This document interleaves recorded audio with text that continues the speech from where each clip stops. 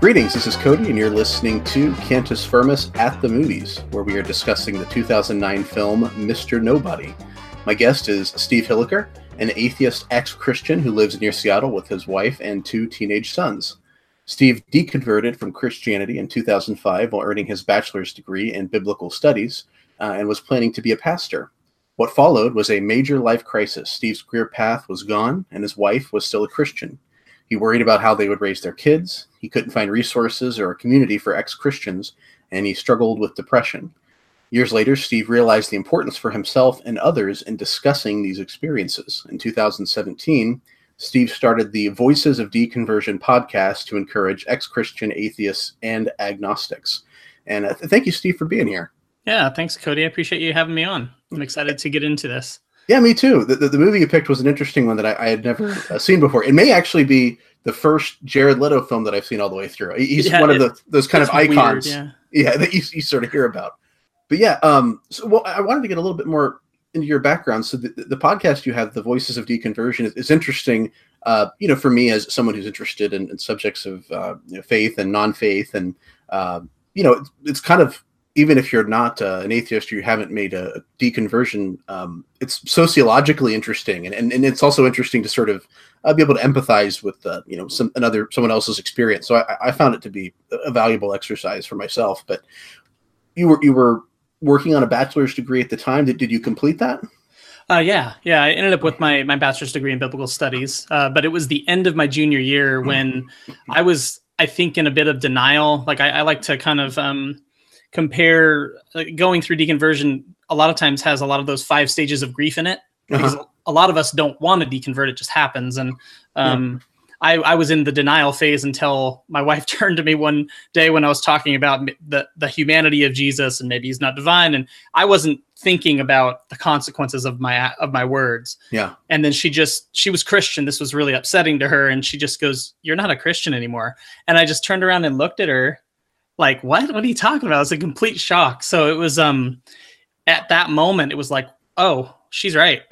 And so then it was tough. So I was just finishing my junior year. So it was like, oh crap, now we got one more year to go. And what am I going to do? What are we going to do? Sure. Wow. And what was the school you were going to? It was called Trinity Lutheran College, and it actually went out of business a couple years ago. Oh, wow. You can still find it online because they have like I want to say charity, but it's like a foundation or something that they created. And So, but anyway, it was based in the Lutheran, what do they call it? ELCA. It's kind of a liberal branch of the Lutheran Church. Gotcha. And I had no idea. I was a conservative Christian when I went there, and I didn't understand any of that. Yeah, sure. I was going to a Christian college. Yeah. So that was interesting to learn. Yeah. Well, I was going to say, it's too bad it was an Episcopalian school, because you could have been an atheist and still probably been a bishop or something. And I thought about, you've invested all this time, and it's like, well, if I don't believe in God, could I just kind of fake it, and, in a serious way, not like, but yeah, you just, you're like, what are you going to do? Oh, it's tough. Yeah.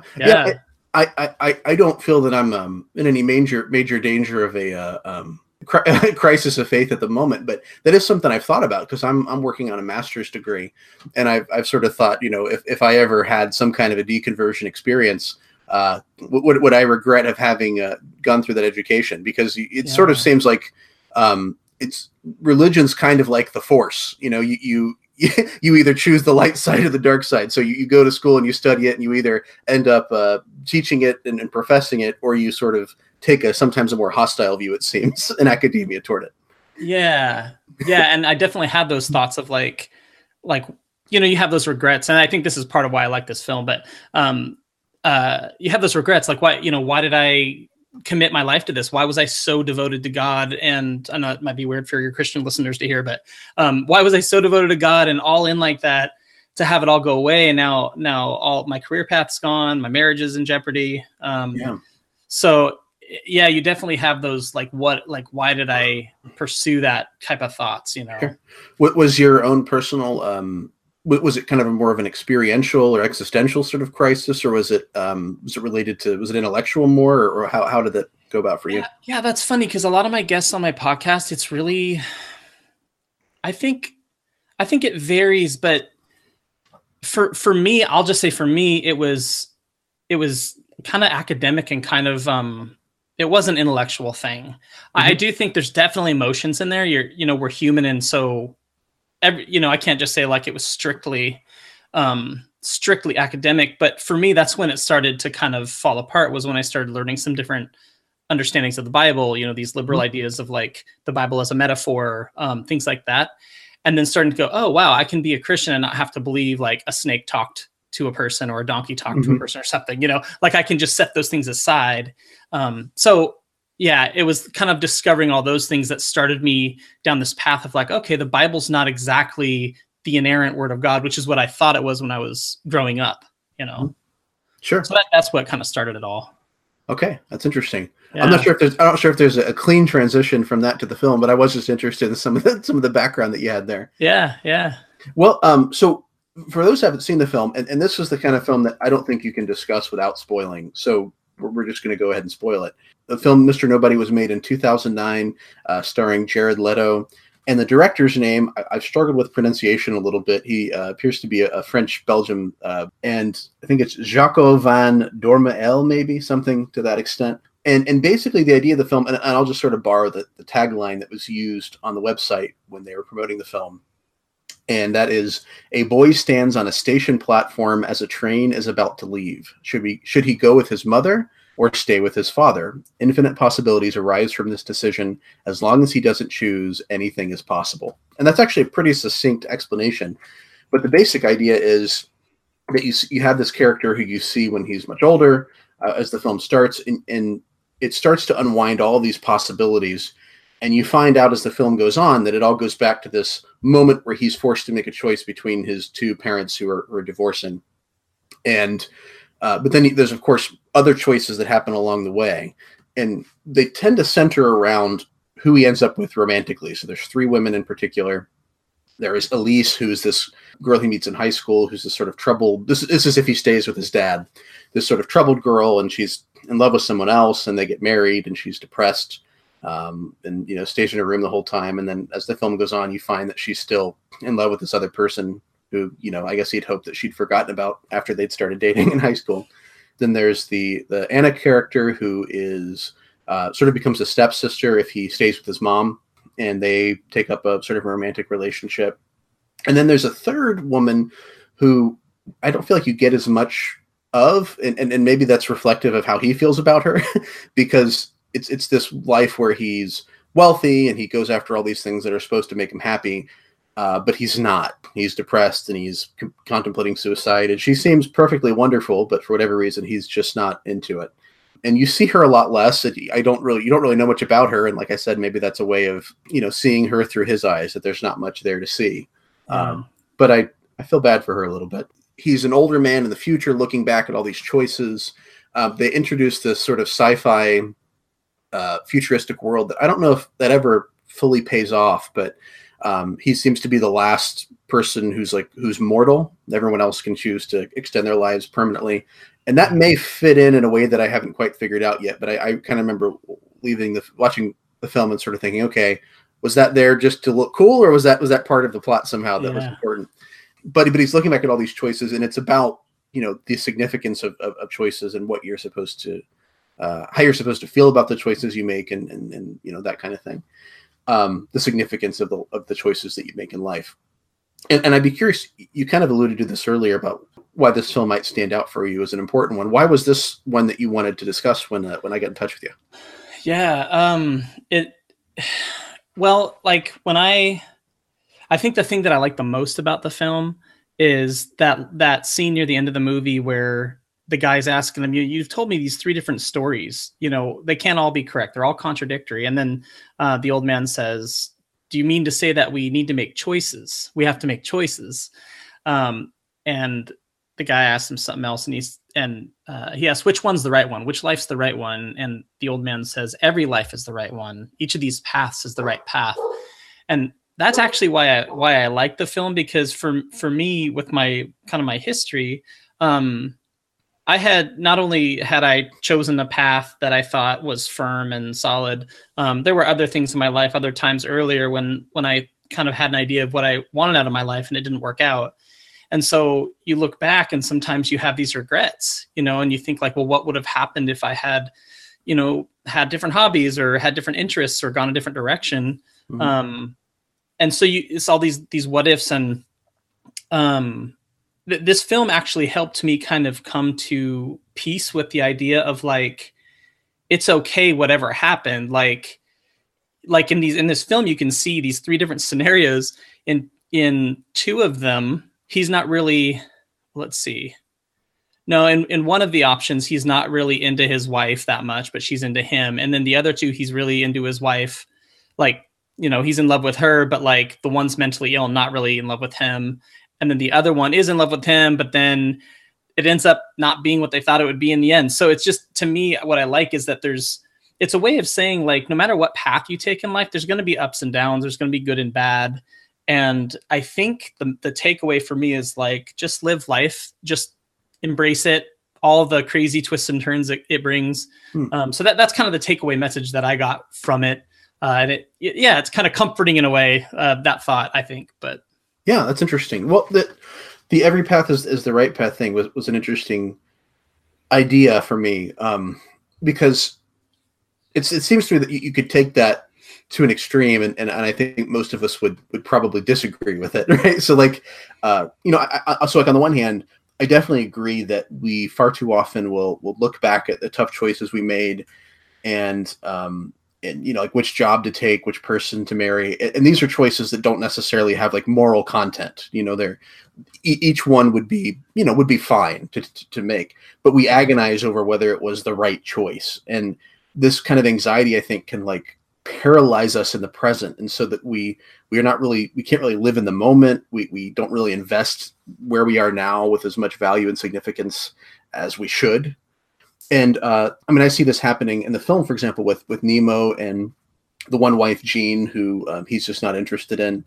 And then there's Elise, who is the wife that's not interested in him. And she does that with him. I mean, she's reflecting on this other person, this other choice, this other path that she could have made. And meanwhile, she has a perfectly wonderful husband who's doing everything he can for her. And they have kids together, and he's a great dad. Right. But she can't stop thinking about this idiot. Stefano. Yeah, even his name, you go, okay, what an idiot. Yeah, come on. Yeah. But yeah, so that I think is totally valid. That at some point we have to say, this is where we are, whether through our own choices or through, chance or fate or whatever. And let's make the most that we can out of it. Let's, bloom where we're planted or whatever. We find value where we are, and we make it work. Yeah. So, but on the other hand, like, we wouldn't like look very fondly on a serial killer reflecting on his past choices and deciding that the path he chose was the right path just because he happened to choose it. Right. So I think if you remove the moral equation, because like I said, I may be.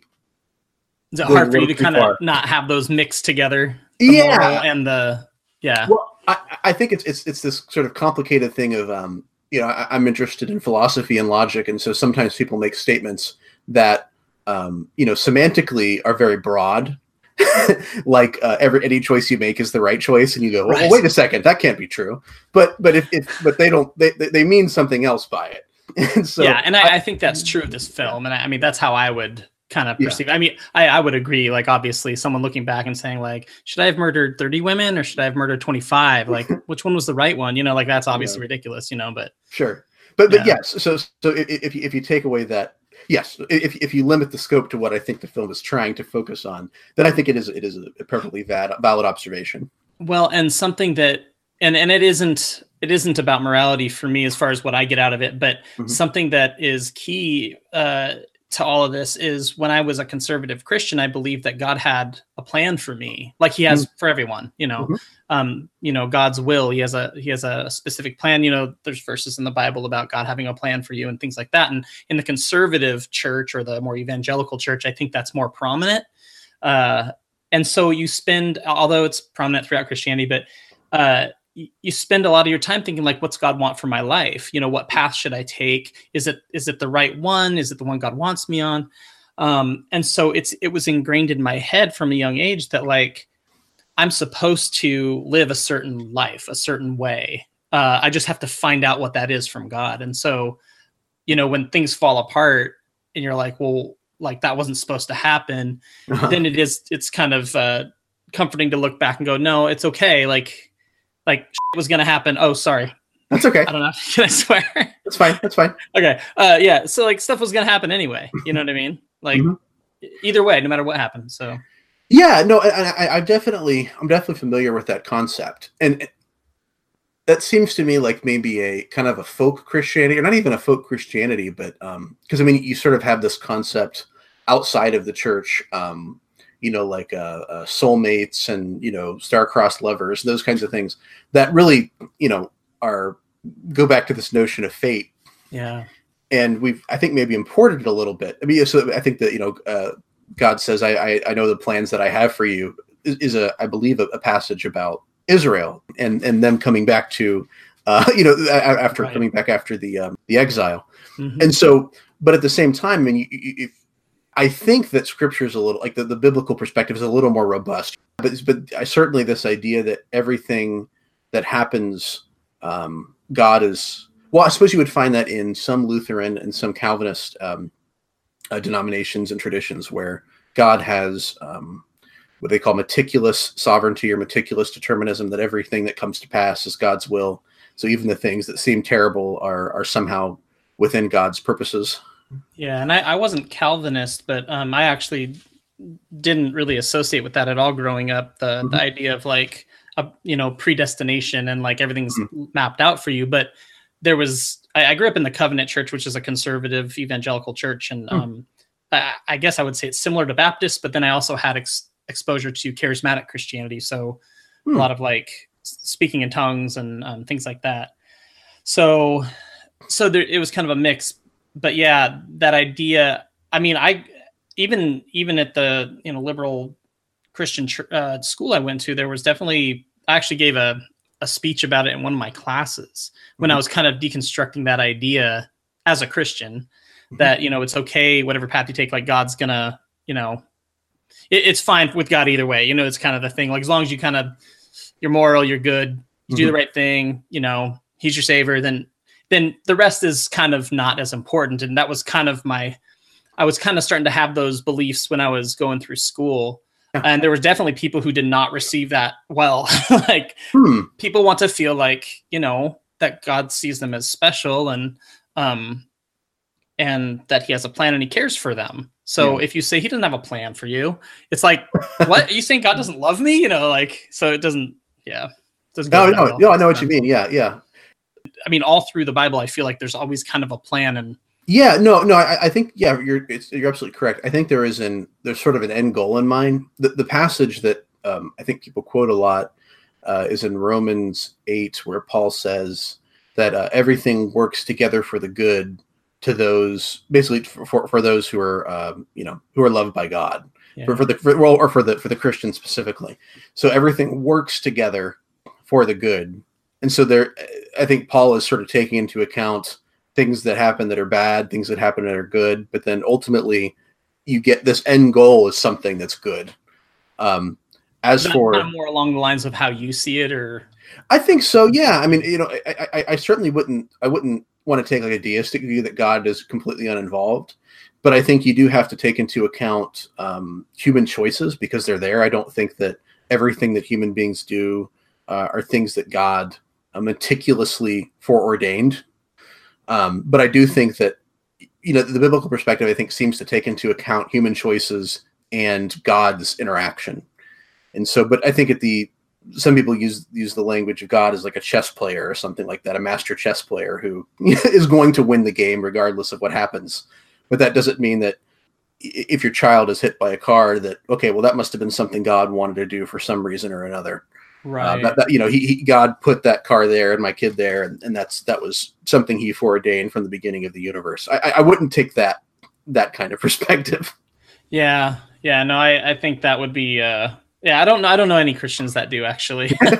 In my experience, but maybe we should move away from the that specific question. But I do think So removing the idea of the morality of it, I was thinking about like wisdom. So even if every choice might not be, morally wrong or something like that, couldn't you look back and sort of say, okay, well, this may have been the wrong choice because I didn't really think through what I was doing. I didn't take into account all the information that I should have.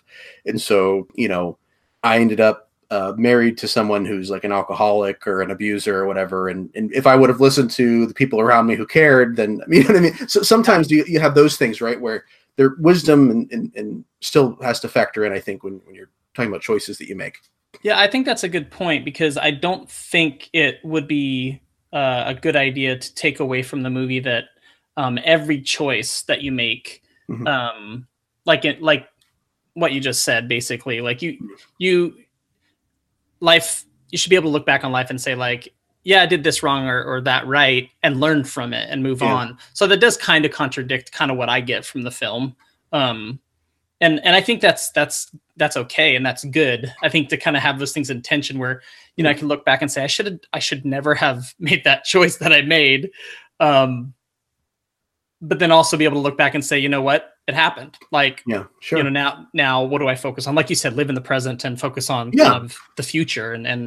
But that's a good point. Learning from it, where do you go from here is still a live question instead of staying stuck in that past moment. But yeah, I kind of feel like as I watched the film and his choice to be with Elise, who's the girl who's in love with someone else, I don't think was the right choice to make.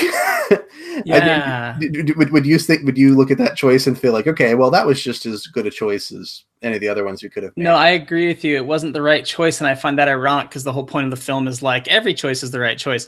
I mean, so I do think there's it's this tension that's kind of like there that, I agree. Like his right choice was Anna. I mean, I feel like Anna was the right one. They were meant for each other. It seemed like they both loved each other equally, at least for a time. Maybe. Yeah. I would actually, it's tough to say because they never show you Jean, but Jean actually seemed like maybe the best choice to me because she seemed like she loved him in a more uncomplicated and straightforward way, but he was unable to reciprocate. Yeah. Mm-hmm. Sorry, so, what did you say? Oh, that's good. But he was just unable to reciprocate that. But it seemed like if you were to look at all three of those women, I mean, Anna, they obviously have a lot of, attraction or whatever.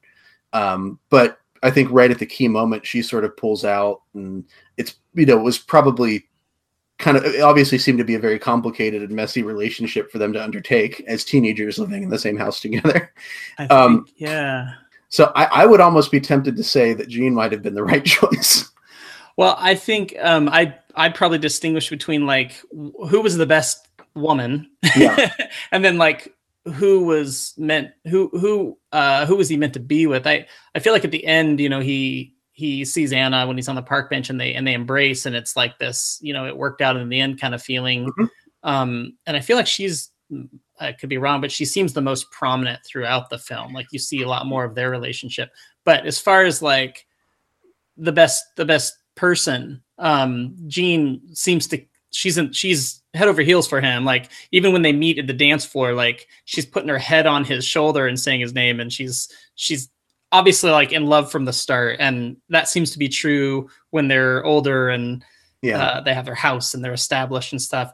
And so I think she definitely was the most in love with him of the three women. Well, and Anna is his last word. And it seems that like, as he is sort of reflecting back or whatever, that's the path that he wanted to have taken, that he sort of is choosing maybe. And it kind of feels like the movie is saying, okay, I know that we said every path is the right path, but really Anna was the right path. That's so funny. Yeah. What's interesting, I made all my notes. I watched the movie, and then I watched a review on YouTube about it, and something I didn't pick up on, well, I sort of picked up on, was that, and this ties in a little bit of that futuristic kind of sci-fi stuff that you were talking about earlier, is that up until the point, and this may not be perfect, but up until the point that the boy has to make that decision at the train station, everything from that point forward are all of the possibilities, all of the things that could happen. And so in the end, when the whole, like, the futuristic universe starts coming apart, it's him going away from that choice, that path. He's like, he runs at the very end, he doesn't choose his mom or his dad. He runs down another path.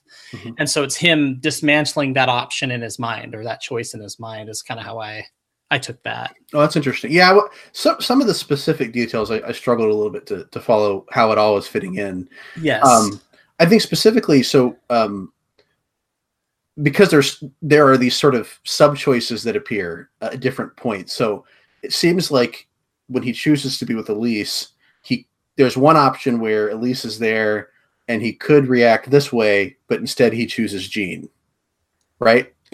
Am I wrong about that? Because he sees Elise at the dance. Yeah, at the dance floor. Yeah, because he says the first woman I dance with is going to be the woman that I marry. Exactly. So he could have picked Elise there. So there's one where he picks Elise, one where he goes this other direction, and so that's like after he's already made this choice about who he's going to stay with and that kind of thing. Yeah. But there's this one, in one of these scenarios, he ends up going off the road and crashing. And I think that's the one where he's with Anna, right? Is that the only one where he's with Anna? Does he end up dying young with Anna either way? I thought he died on the motorcycle because it was Elise had rejected him. She was with Stefano. There's the car wreck too, where he falls into the lake. He drives into the lake. Yeah, that's when he's with Anna and he's like, I love you more. And they're going back and forth. They're clearly deeply in love. Mm-hmm. Life's great as far as the relationship goes. And then a bird hits the window and it's all over from there. So is that the only scenario where he's with Anna, or is there another one where they live older? They live together. I think there's the one where they separate, like she goes with her dad and then she makes a pact to herself that she's never going to love anyone until they meet again. And essentially their lives diverge and they don't meet again until they're adults. I saw that as a different one than different one. I sort of took it as they end at the end of the movie. They end up together. She finds him on the park bench or whatever, and then they probably get married, and then he gets in the wreck. That was kind of how I understood that, but maybe I'm wrong about that.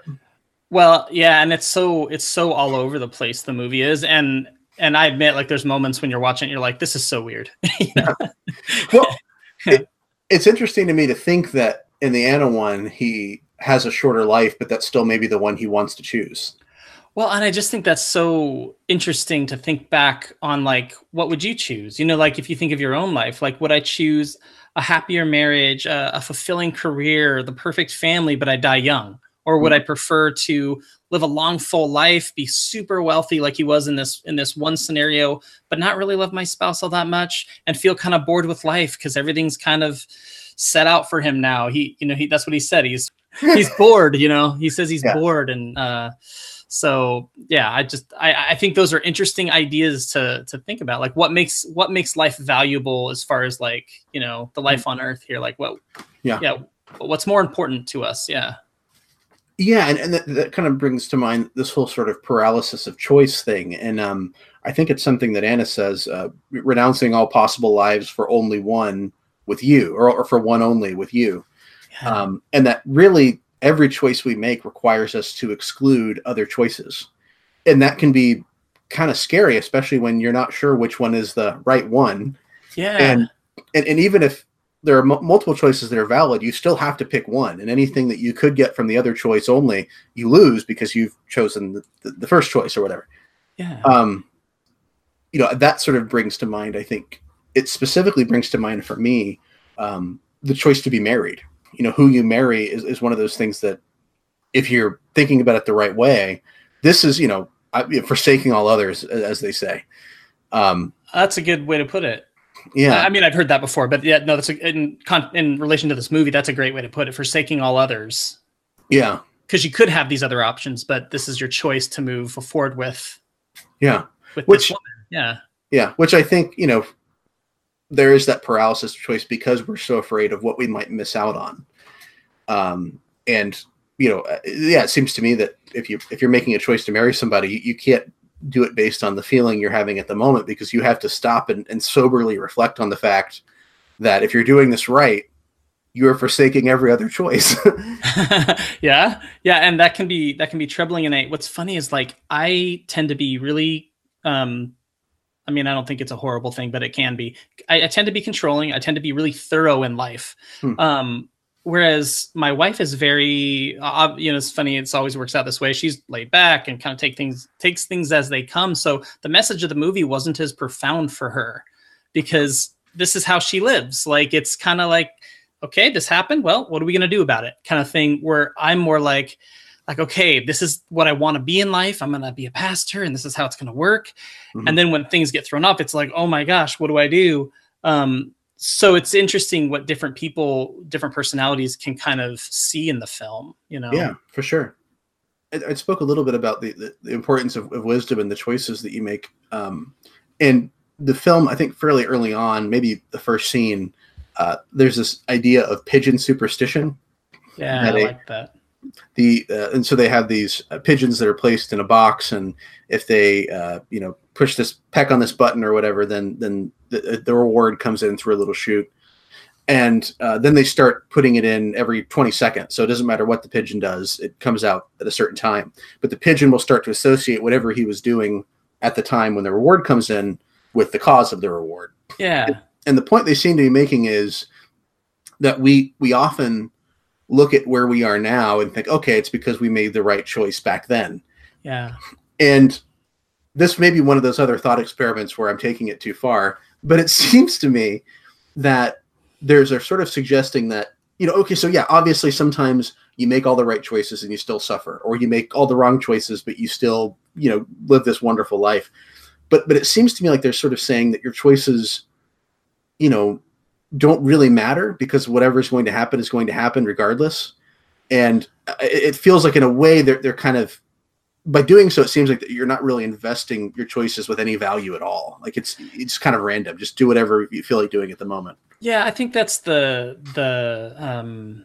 threat, or that would be the thing I think that would be taking it too far if you do just start to think like, my choices don't matter. I'm just going to live life, and like, I don't need to think things through. I don't need to plan. You know what I mean? Like that, I do think would be like too far.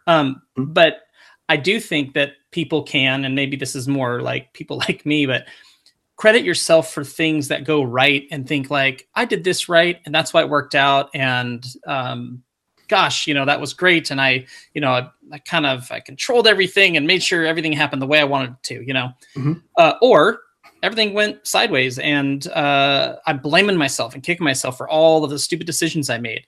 I think that there needs to be a balance between, like crediting and blaming yourself for things that happen, because like with the pigeon, like he didn't create that, the food coming through, but he thought he did. He thought his actions were causing these good things to happen.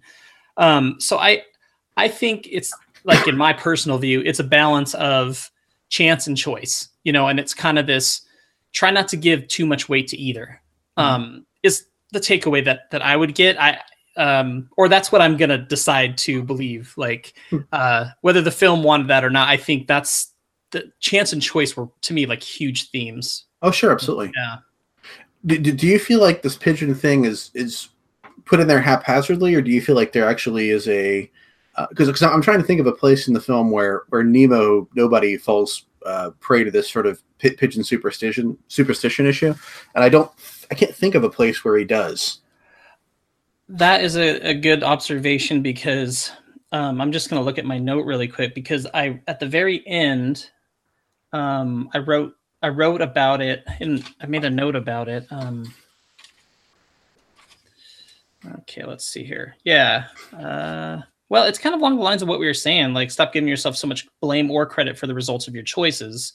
That's pigeon superstition. But I don't think I can't think of a time that,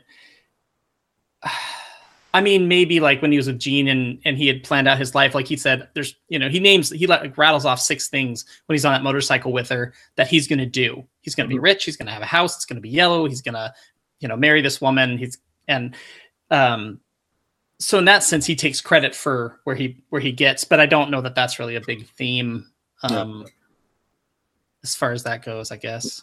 Again, maybe that was just for us as the audience, perhaps. But I was just trying to think if it actually kind of fit into what was happening in the film. It has to, right? Because it was the first scene, but it's hard to kind of other than kind of how we're tying it in with not giving yourself too much credit or blame for things. Yeah.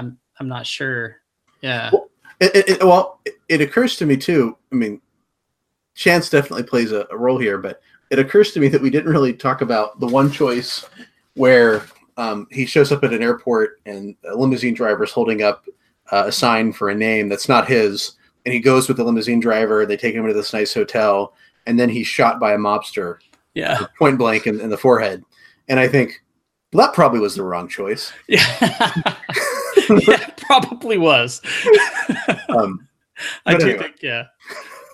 I think it's, I mean, kind of to your point, like, I don't think we can say like definitively that, choices never matter. You know, clearly that was a bad option for him. That was a bad path to take. Yeah. Which, I mean, to some extent, he couldn't have predicted that was going to happen. So that's where that chance thing comes in. But I don't think it's entirely pigeon superstition to say that when you steal someone else's ride in their hotel room, that maybe it's not going to work out. Yeah, that maybe those are just like consequences. Like, you're just dealing with consequences at that point, like of bad decisions. Well, okay, so I'm interested in this because you talked about, and it may just be a turn of phrase, but the idea of Anna being meant for him. And as we're talking about choices, it occurs to me that, this issue of determinism or fate, it definitely weighs in. And, there are different Christian views about how this works out, as we were kind of hinting at before. But it seems to me that apart from maybe like followers of Ayn Rand, I can't think of any atheist philosophers who believe in free will. Some might believe in something like compatibilism, where they try to maintain it by sort of saying, well, you still make the choices you want to make, but you couldn't have made another choice. So they put it not in the making of the choice, but in the intention of the mind that's making it. No, that's a good observation. When I saw your note about that, I thought that was a good thing to bring up. I just, in full disclosure, haven't studied a ton of atheist philosophers beyond just like here and there over the last 10, 15 years, but I do see the strain of materialism, the Richard Dawkins idea of like, we're just, we're physical, we're material, and, atoms are bouncing around in our brain. And actually, I think that's what you may have said in a podcast that I was listening to, but that it's all just kind of like, it's just natural things kind of bumping up against each other and like just happening. And so essentially we're not in control and everything is determined. And I mean, to me, like, I could see some truth in that. Like, that does make sense on some level. But I mean, at the end of the day, I just go, well, no, of course I have choices. Of course I have the ability to decide where I go and what I do and who I marry. And you know what I mean? Like maybe it's not consistent with most atheist philosophers or something, but at the end of the day, I feel like common sense just tells me, like, no, of course I have free will, Yeah. No, that's also the version of Christian I was. This is funny, Sure. As a Christian, I believe that too. So, yeah. Yeah, I think common sense dictates that we make choices. I think you could argue that might be an apologetic argument for Christianity or theism, at least. That if it is in fact the case that we make choices, and at the very least atheistic materialism doesn't allow for that, which is at least the argument that atheist philosophers generally make. Then that might require some form of theism. Well, and I think maybe you can elaborate a little bit what you mean. But like, I think as far as atheist materialism goes, I see those as two different things. Like atheist, obviously tells you one thing about a person. There are probably, I'm guessing there are people out there who are not atheist materialists. I guess I'd say I'm not.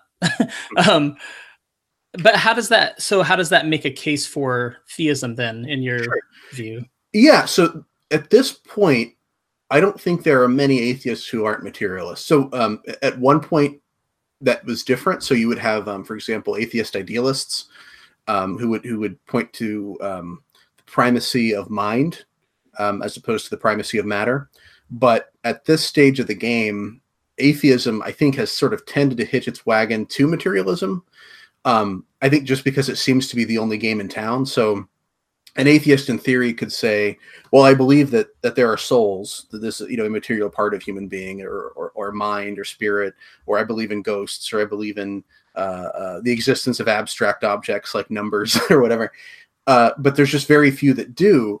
And I think that, and that might be partly a historical accident. I mean, it's always possible, I think, that there could be this rise of Neoplatonism and all the atheists move that way again or something. But it seems to me that the way that atheists have tended to go about it is to say, well, we rely on our experience of the physical world. And so if we want to talk about things existing that are not physical, that are spiritual or supernatural, well, that's just something that we don't really, countenance. Yeah, I think that's like the Sam Harris kind of take on things. Like even your thoughts are like chemical, physical reactions or physical processes that are happening, Yeah. And I mean, that's a really like fascinating, I guess, area to kind of like discover and learn about. It's interesting to me, but oftentimes these types of discussions can get, and I don't think you're this type of Christian, but can get derailed into like, I'm going to try to convince you God's real by like showing you that materialism isn't real. And then we'll kind of like, show you that, you really don't want to believe materialism, right? So let's go believe this over here. But I think as far as like the discussion goes, it's fascinating to think, okay, are we just determined? Is it just all determined? I mean, I've actually been thinking about that a little bit lately. Like, is it all just physical reactions in your brain and things that are happening and you really don't have any control over it and it was going to happen anyway? Or do you really have that choice? And that, if there is no God, that's a fascinating, and maybe even if there is, it's an interesting debate.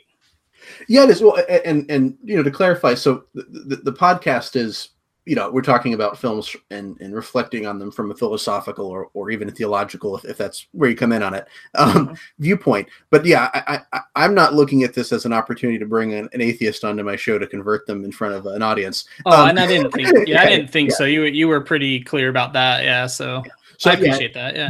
But I am interested in sort of seeing where these sort of issues are going to sort of touch on the film and where the relevance might be for us. So it's interesting to hear you sort of say that, maybe you're a little bit more agnostic on that subject. Yeah. As far as materialism goes, I would say I'm agnostic. Cause I don't think I know enough about it to kind of say, definitively, this is what I believe. Yeah. Yeah. Yeah. Yeah. Something I was going to mention, and, we can come back to this if you have more thoughts on that and stuff. But something that was interesting to me, I just made a note about, was my son watched the movie with me. He's 17. And it was fascinating because I'm on kind of one side, I'm not the 118-year-old man. I'm not that far on that side, but I'm on one side of this choices dilemma. My son's on the other. So he is someone who is he was raised non-religious, and because we deconverted when he was little. But your wife ended up making that movement with you? Yeah, she did actually a couple of years later for different reasons. So that was kind of fascinating. But my son was raised non-religious, but he's got this personality where he really struggles with like, what should I do in life? Like, he has like about 3 different career ideas for his life.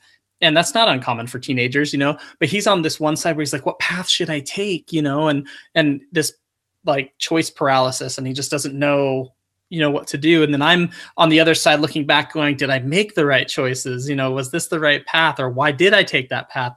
And so it was kind of fun to kind of talk to him a little bit about like, that's his perspective. And it helps him in the sense that like, hey, just do your best and make the choices that you think are going to be the best for you and go with it. That kind of thing. Yeah. It's interesting. Yeah. Yeah, it is interesting. Okay. So there's this distinction that linguists sometimes make between meaning and significance, and it's also one that you could bring into these areas of philosophy or whatever. Yeah. And so meaning is, so for example, in language, if I speak a sentence to you, my sentence has a meaning, and that meaning is what I meant for it to mean. So it's the sense that I've imbued it with when I say it. But what I say may spark something for you that wasn't in my mind when I constructed the sentence. And so that is the significance. And so there, I think as you watch this film, it's kind of vague on this idea of meaning. Does life actually have a meaning or a purpose or something like that? But there's a lot, maybe it leans more towards significance. And I think that's also the debate that sometimes atheists and Christians have about values. That something, maybe there's no objective moral value or whatever, but something or something still may have significance to me. It may be valuable to me. Yeah, I think that's actually really interesting. It kind of, I have a couple different thoughts on it, but just with as far as the movie goes, like, I'm finding as I'm talking to you that maybe the movie's message wasn't 100% what I took away from it. You know what I mean? And I think for you as well, like there's probably things in the movie that it's saying that you're like, well, I see it sort of true, but I'm not totally on board with the full message, if that's the message of the movie. So yeah, there's the meaning of the movie, and then there's the significance that we kind of absorb and make for ourselves from it. And then as far as like the debate between Christians and atheists, or the discussion between Christians and atheists about life's meaning, that's a fascinating one for me, because I used to be the one on the other side saying like life should be objectively meaningful and needs to have objective meaning to have any kind of value in a sense. And I had a friend of mine who I went to school with, actually, who's an Episcopal priest now. And he was making this strong argument that like, like it has to be objective and stuff. And I was trying to kind of counter that with like, no, for it to be meaningful, it doesn't need to, it just subjective's okay. So that's definitely kind of an interesting idea too, or that discussion's a good one. Yeah. Well, would you say that for Nemo though, is his primary concern about living a meaningful life or a significant life? Okay. So is his primary focus to live the life that he's supposed to live, like intended to live, meaning?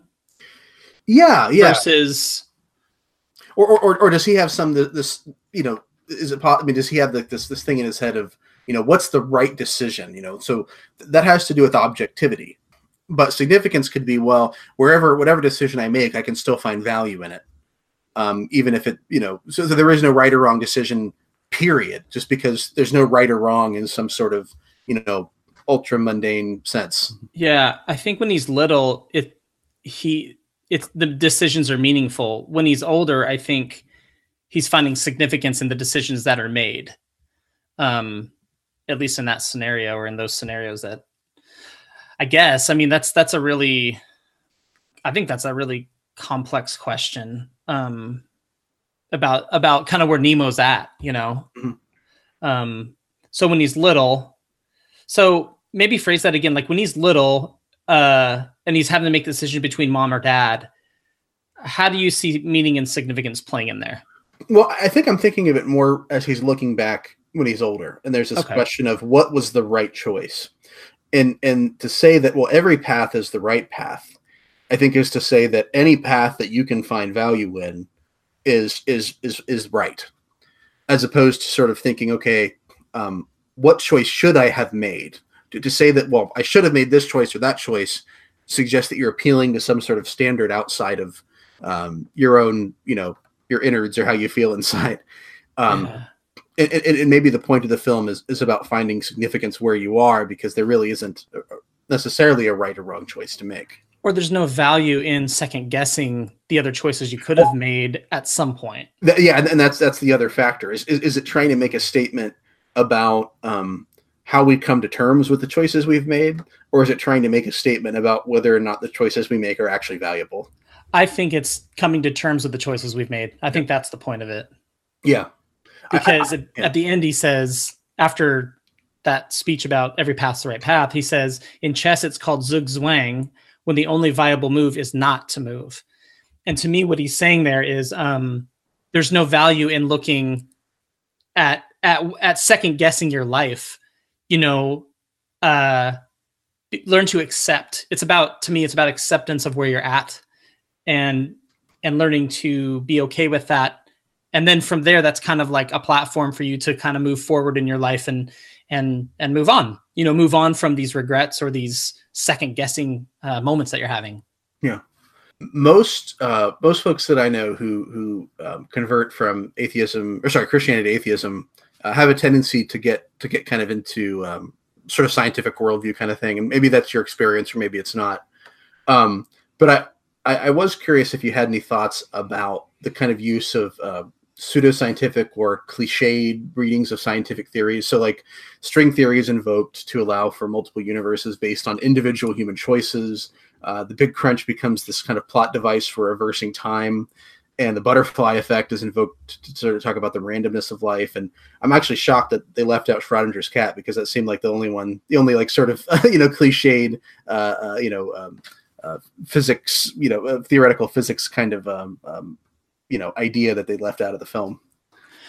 Yeah, so I think I did kind of, look into like some of these like scientific ideas or whatever, and kind of went that way when I first deconverted. Like, I started to look into evolution and geology and, sciences, because you're looking for, well, what can I know about the world, and what haven't I allowed myself to learn that now I can just discover and not have to worry about what does God think. I can just learn about it, So I had those moments, but. Oh, sorry, not to interrupt us. Could there also be the search for meaning now that you've lost sort of a foundational sense of meaning, that you're trying to sort of make sense of the world now that you've lost the foundation a little bit? I think that's a good thing to kind of like come back to, like, as far as foundational, like, did I lose? Well, I did. I mean, I did lose my meaning in life at a certain point. Like my purpose was to be a pastor, and I mean, everything was kind of planned out, and then that's all, the rug's pulled out from under you. And so, yeah, I mean, of course you're going to look like, what can I trust? What can I, find purpose in? And for me, like, I've always been very, like, for lack of a better word, because this word's kind of silly, but I've always been a very, like, passionate about whatever I'm into. When I was a kid, it was football. Like, I loved football, and that was life. That was everything. And then as I became a teenager and got older, I got into the Bible. It fascinated me, and it still is really interesting to me. And I was really passionate about that. And then when I knew I wasn't going to be a pastor, it's like, well, what's the point in studying this anymore? Like, it's interesting to me, but am I gonna, So yeah, I do think there is kind of this, well, what's the thing that makes me come alive? What's the thing that makes me excited about life?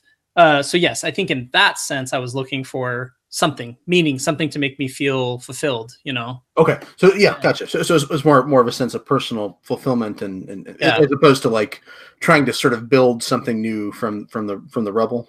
Like a foundation. Yeah. The pseudoscience piece is interesting. I think I was never one of these like hardcore, like Richard Dawkins, Sam Harris. It's got to be like perfectly scientific, or else it has no meaning in life or matter or whatever.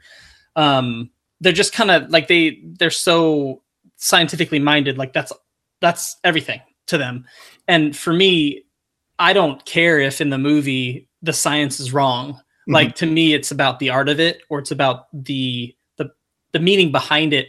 What's the message trying to convey? Now, if I was a scientist, I might be, irked at the fact that they get some theory wrong, or they screwed up the science of it, because now lay people are going to watch the movie and be like, oh, that's what that means, So if you're like, if you're one of these prominent scientists or something, that probably would be frustrating. But I'm cool with the kind of the flexibility of that. Yeah. As sort of a theology and sort of church history buff, I sort of have that, somebody says something about, the Council of Nicaea editing the books or something. I'm like, oh, I can't do this. Yeah. You're wrong. Yeah. Or Mithras was also, born of a virgin. No, he wasn't. What are you talking about? So yeah, I know what you mean. I do think, sometimes when people move from, especially like religion to atheism, science can be used as a sort of foundational thing that you build. Well, the term for it's actually scientism, where science almost becomes kind of a religious or philosophical vantage point. Yeah. I think that can be, incoherent and obnoxious. Yeah. But yeah, it is interesting to watch the movie. I think because I think some of these things become sort of cliches. And I think for that, maybe that's the artistry of it more than the science of it, that I get sort of frustrated with the cliche of, of the butterfly effect or the cliche of, string theory. And now, we can do all these different multiple universes based on human choices or whatever. Maybe that's where I found it frustrating, not because I thought it was inaccurate, but just because I was like, okay, we've heard this before. Yeah, we've seen it so many times. Hitchcock called it a MacGuffin. So that you have this thing in a film that moves the action forward. So you have this something that somebody's looking for or trying to destroy or whatever. Maybe it's a bomb they're trying to find. It's really just there to give the character something to do. And so it's a little bit like that, where it doesn't really matter what the thing is. It's just that it's there to allow the plot to move forward. Okay. Yeah. Maybe that's kind of what you're thinking. Like maybe that's what some of these scientific theories they were throwing in were, just kind of move the plot along.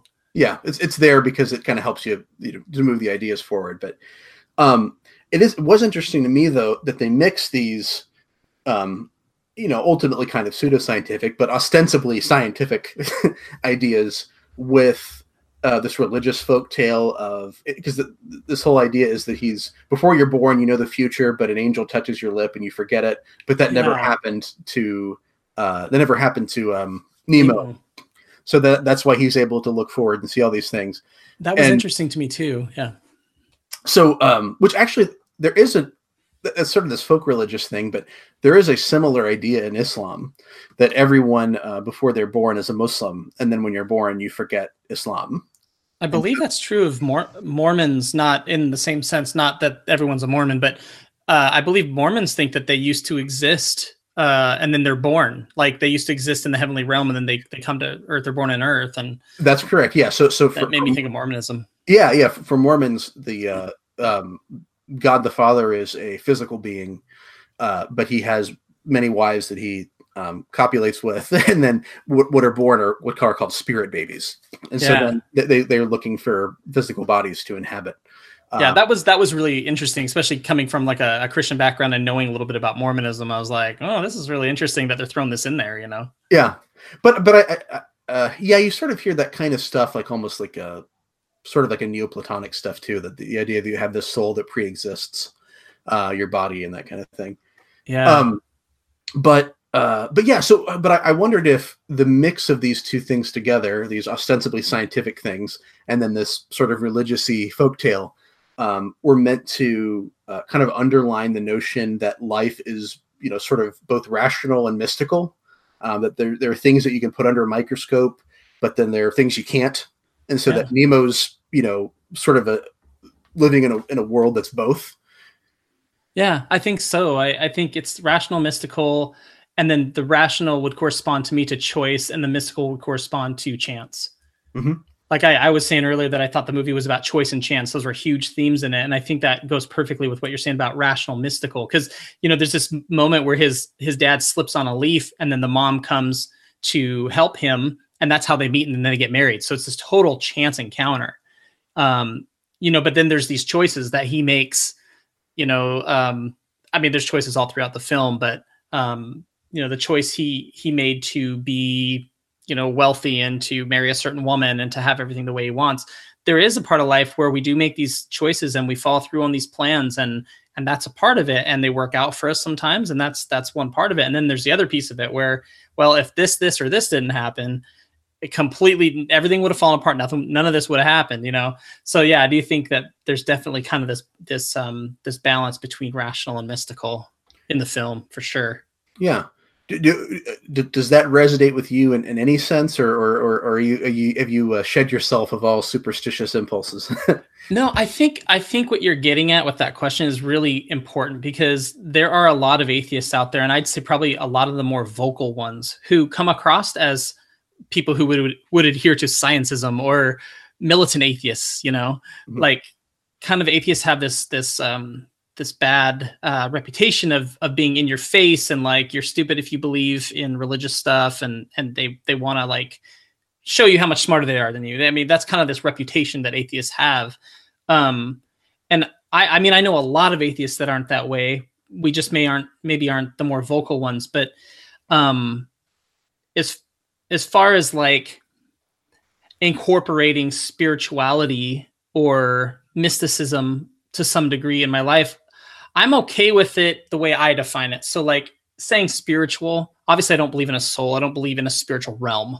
So when I say spiritual, to me, it's like emotional. It's like, I guess it has to do with that, like finding purpose and feel a sense of awe, having awe, like being in nature and seeing like, you know, an amazing sunset or being in a forest and just an amazing view and having that sense of awe and wonder about life can feel spiritual, you know, and I'm totally fine with that type of thing. And I'm okay with mystery too. Like, someone I talked to recently was talking about, letting the mystery be, you know what I mean? Like being okay with like not having all the answers.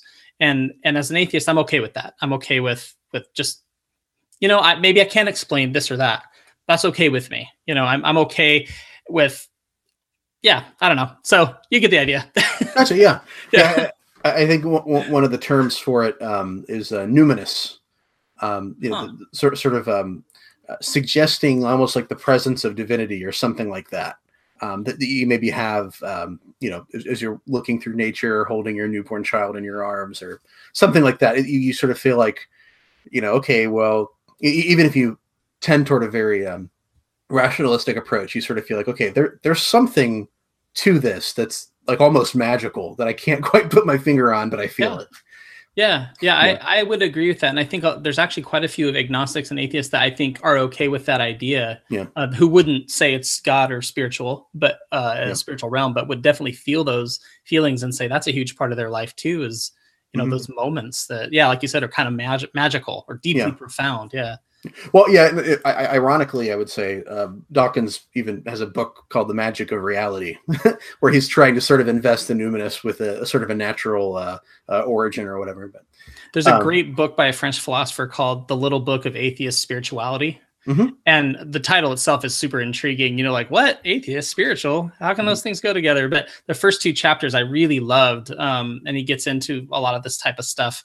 But he's a philosopher, so like the third chapter is like super philosophical, and I was almost kind of like, but it's that idea of kind of incorporating, you know, the rational with the mystical. Gotcha. I like it. Yeah. So we probably should start wrapping up because we've been doing this for about an hour now, and I don't want to keep you too long.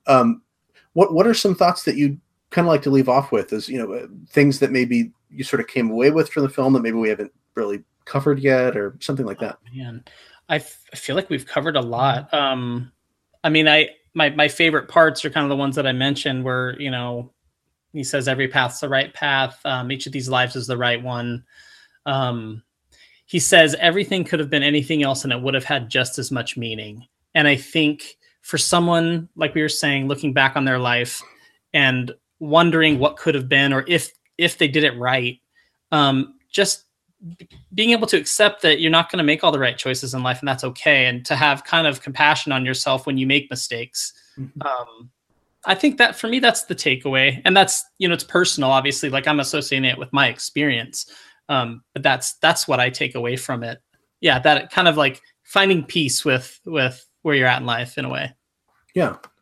Well, and one thing that sort of comes to my mind that, and I'll kind of come back to it again, because I sort of said this earlier, that any choice you would have made would have had just as much meaning, or maybe I would use the word significance there, since I've already distinguished those two. But if you are married to a Gene, who is the character in the film, who he marries, who he's unhappy with, maybe you should find that to be just as meaningful and wonderful and try to enjoy it, as opposed to going back and thinking, I wish I would have ended up with this troubled girl who was in love with somebody else, who would have made my life a living hell. Yeah, I like that message too. I think sometimes we miss the great things that are in our life right now by looking elsewhere. Absolutely. Oh man, that's what she says to him too. Like in the movie, she says, I think she says like, you're always elsewhere, or something like that, when she's by the pool and, you know, she finds this letter and you're always elsewhere, you know? And I think that's the point. Like, he's looking around for happiness when he should appreciate what he has, kind of thing. Well, and actually he's dropping in and out of the two different choices, the one where he marries Elise and one where he marries Gene. Because if you recall, he even like he's confused when he sees the other kids, because he's sort of in this other world with you know, Elise or whatever. Yeah, and that comes back to the Zhuge Zhuang, you know, the only viable move is not to move. So stop looking at these other options here. Stop thinking about these other things. Just learn to be okay with, learn to, be interested in and find meaning and significance and happiness. Look for happiness in the life you have, and in ways that you can find it in this life, in this path, Yeah, that's great. And I think that's very wise. And I appreciate you being here with me today. And if somebody wanted to check out some of these deconversion stories, where would they find that? Yeah, they can Google Voices of Deconversion, or it's voicesofdeconversion.com or vodpodcast.com. Either one will get you there. And if they want to reach out to me and they have any questions about the podcast or are interested in anything, they can reach me at steve@vodpodcast.com. So they can email me. I'm also on Twitter. So you can find Voices of Deconversion on Twitter and Facebook. So those are kind of the main places. Awesome. Thank you so much, Steve. I appreciate it. Yeah, thanks, Cody. Appreciate it.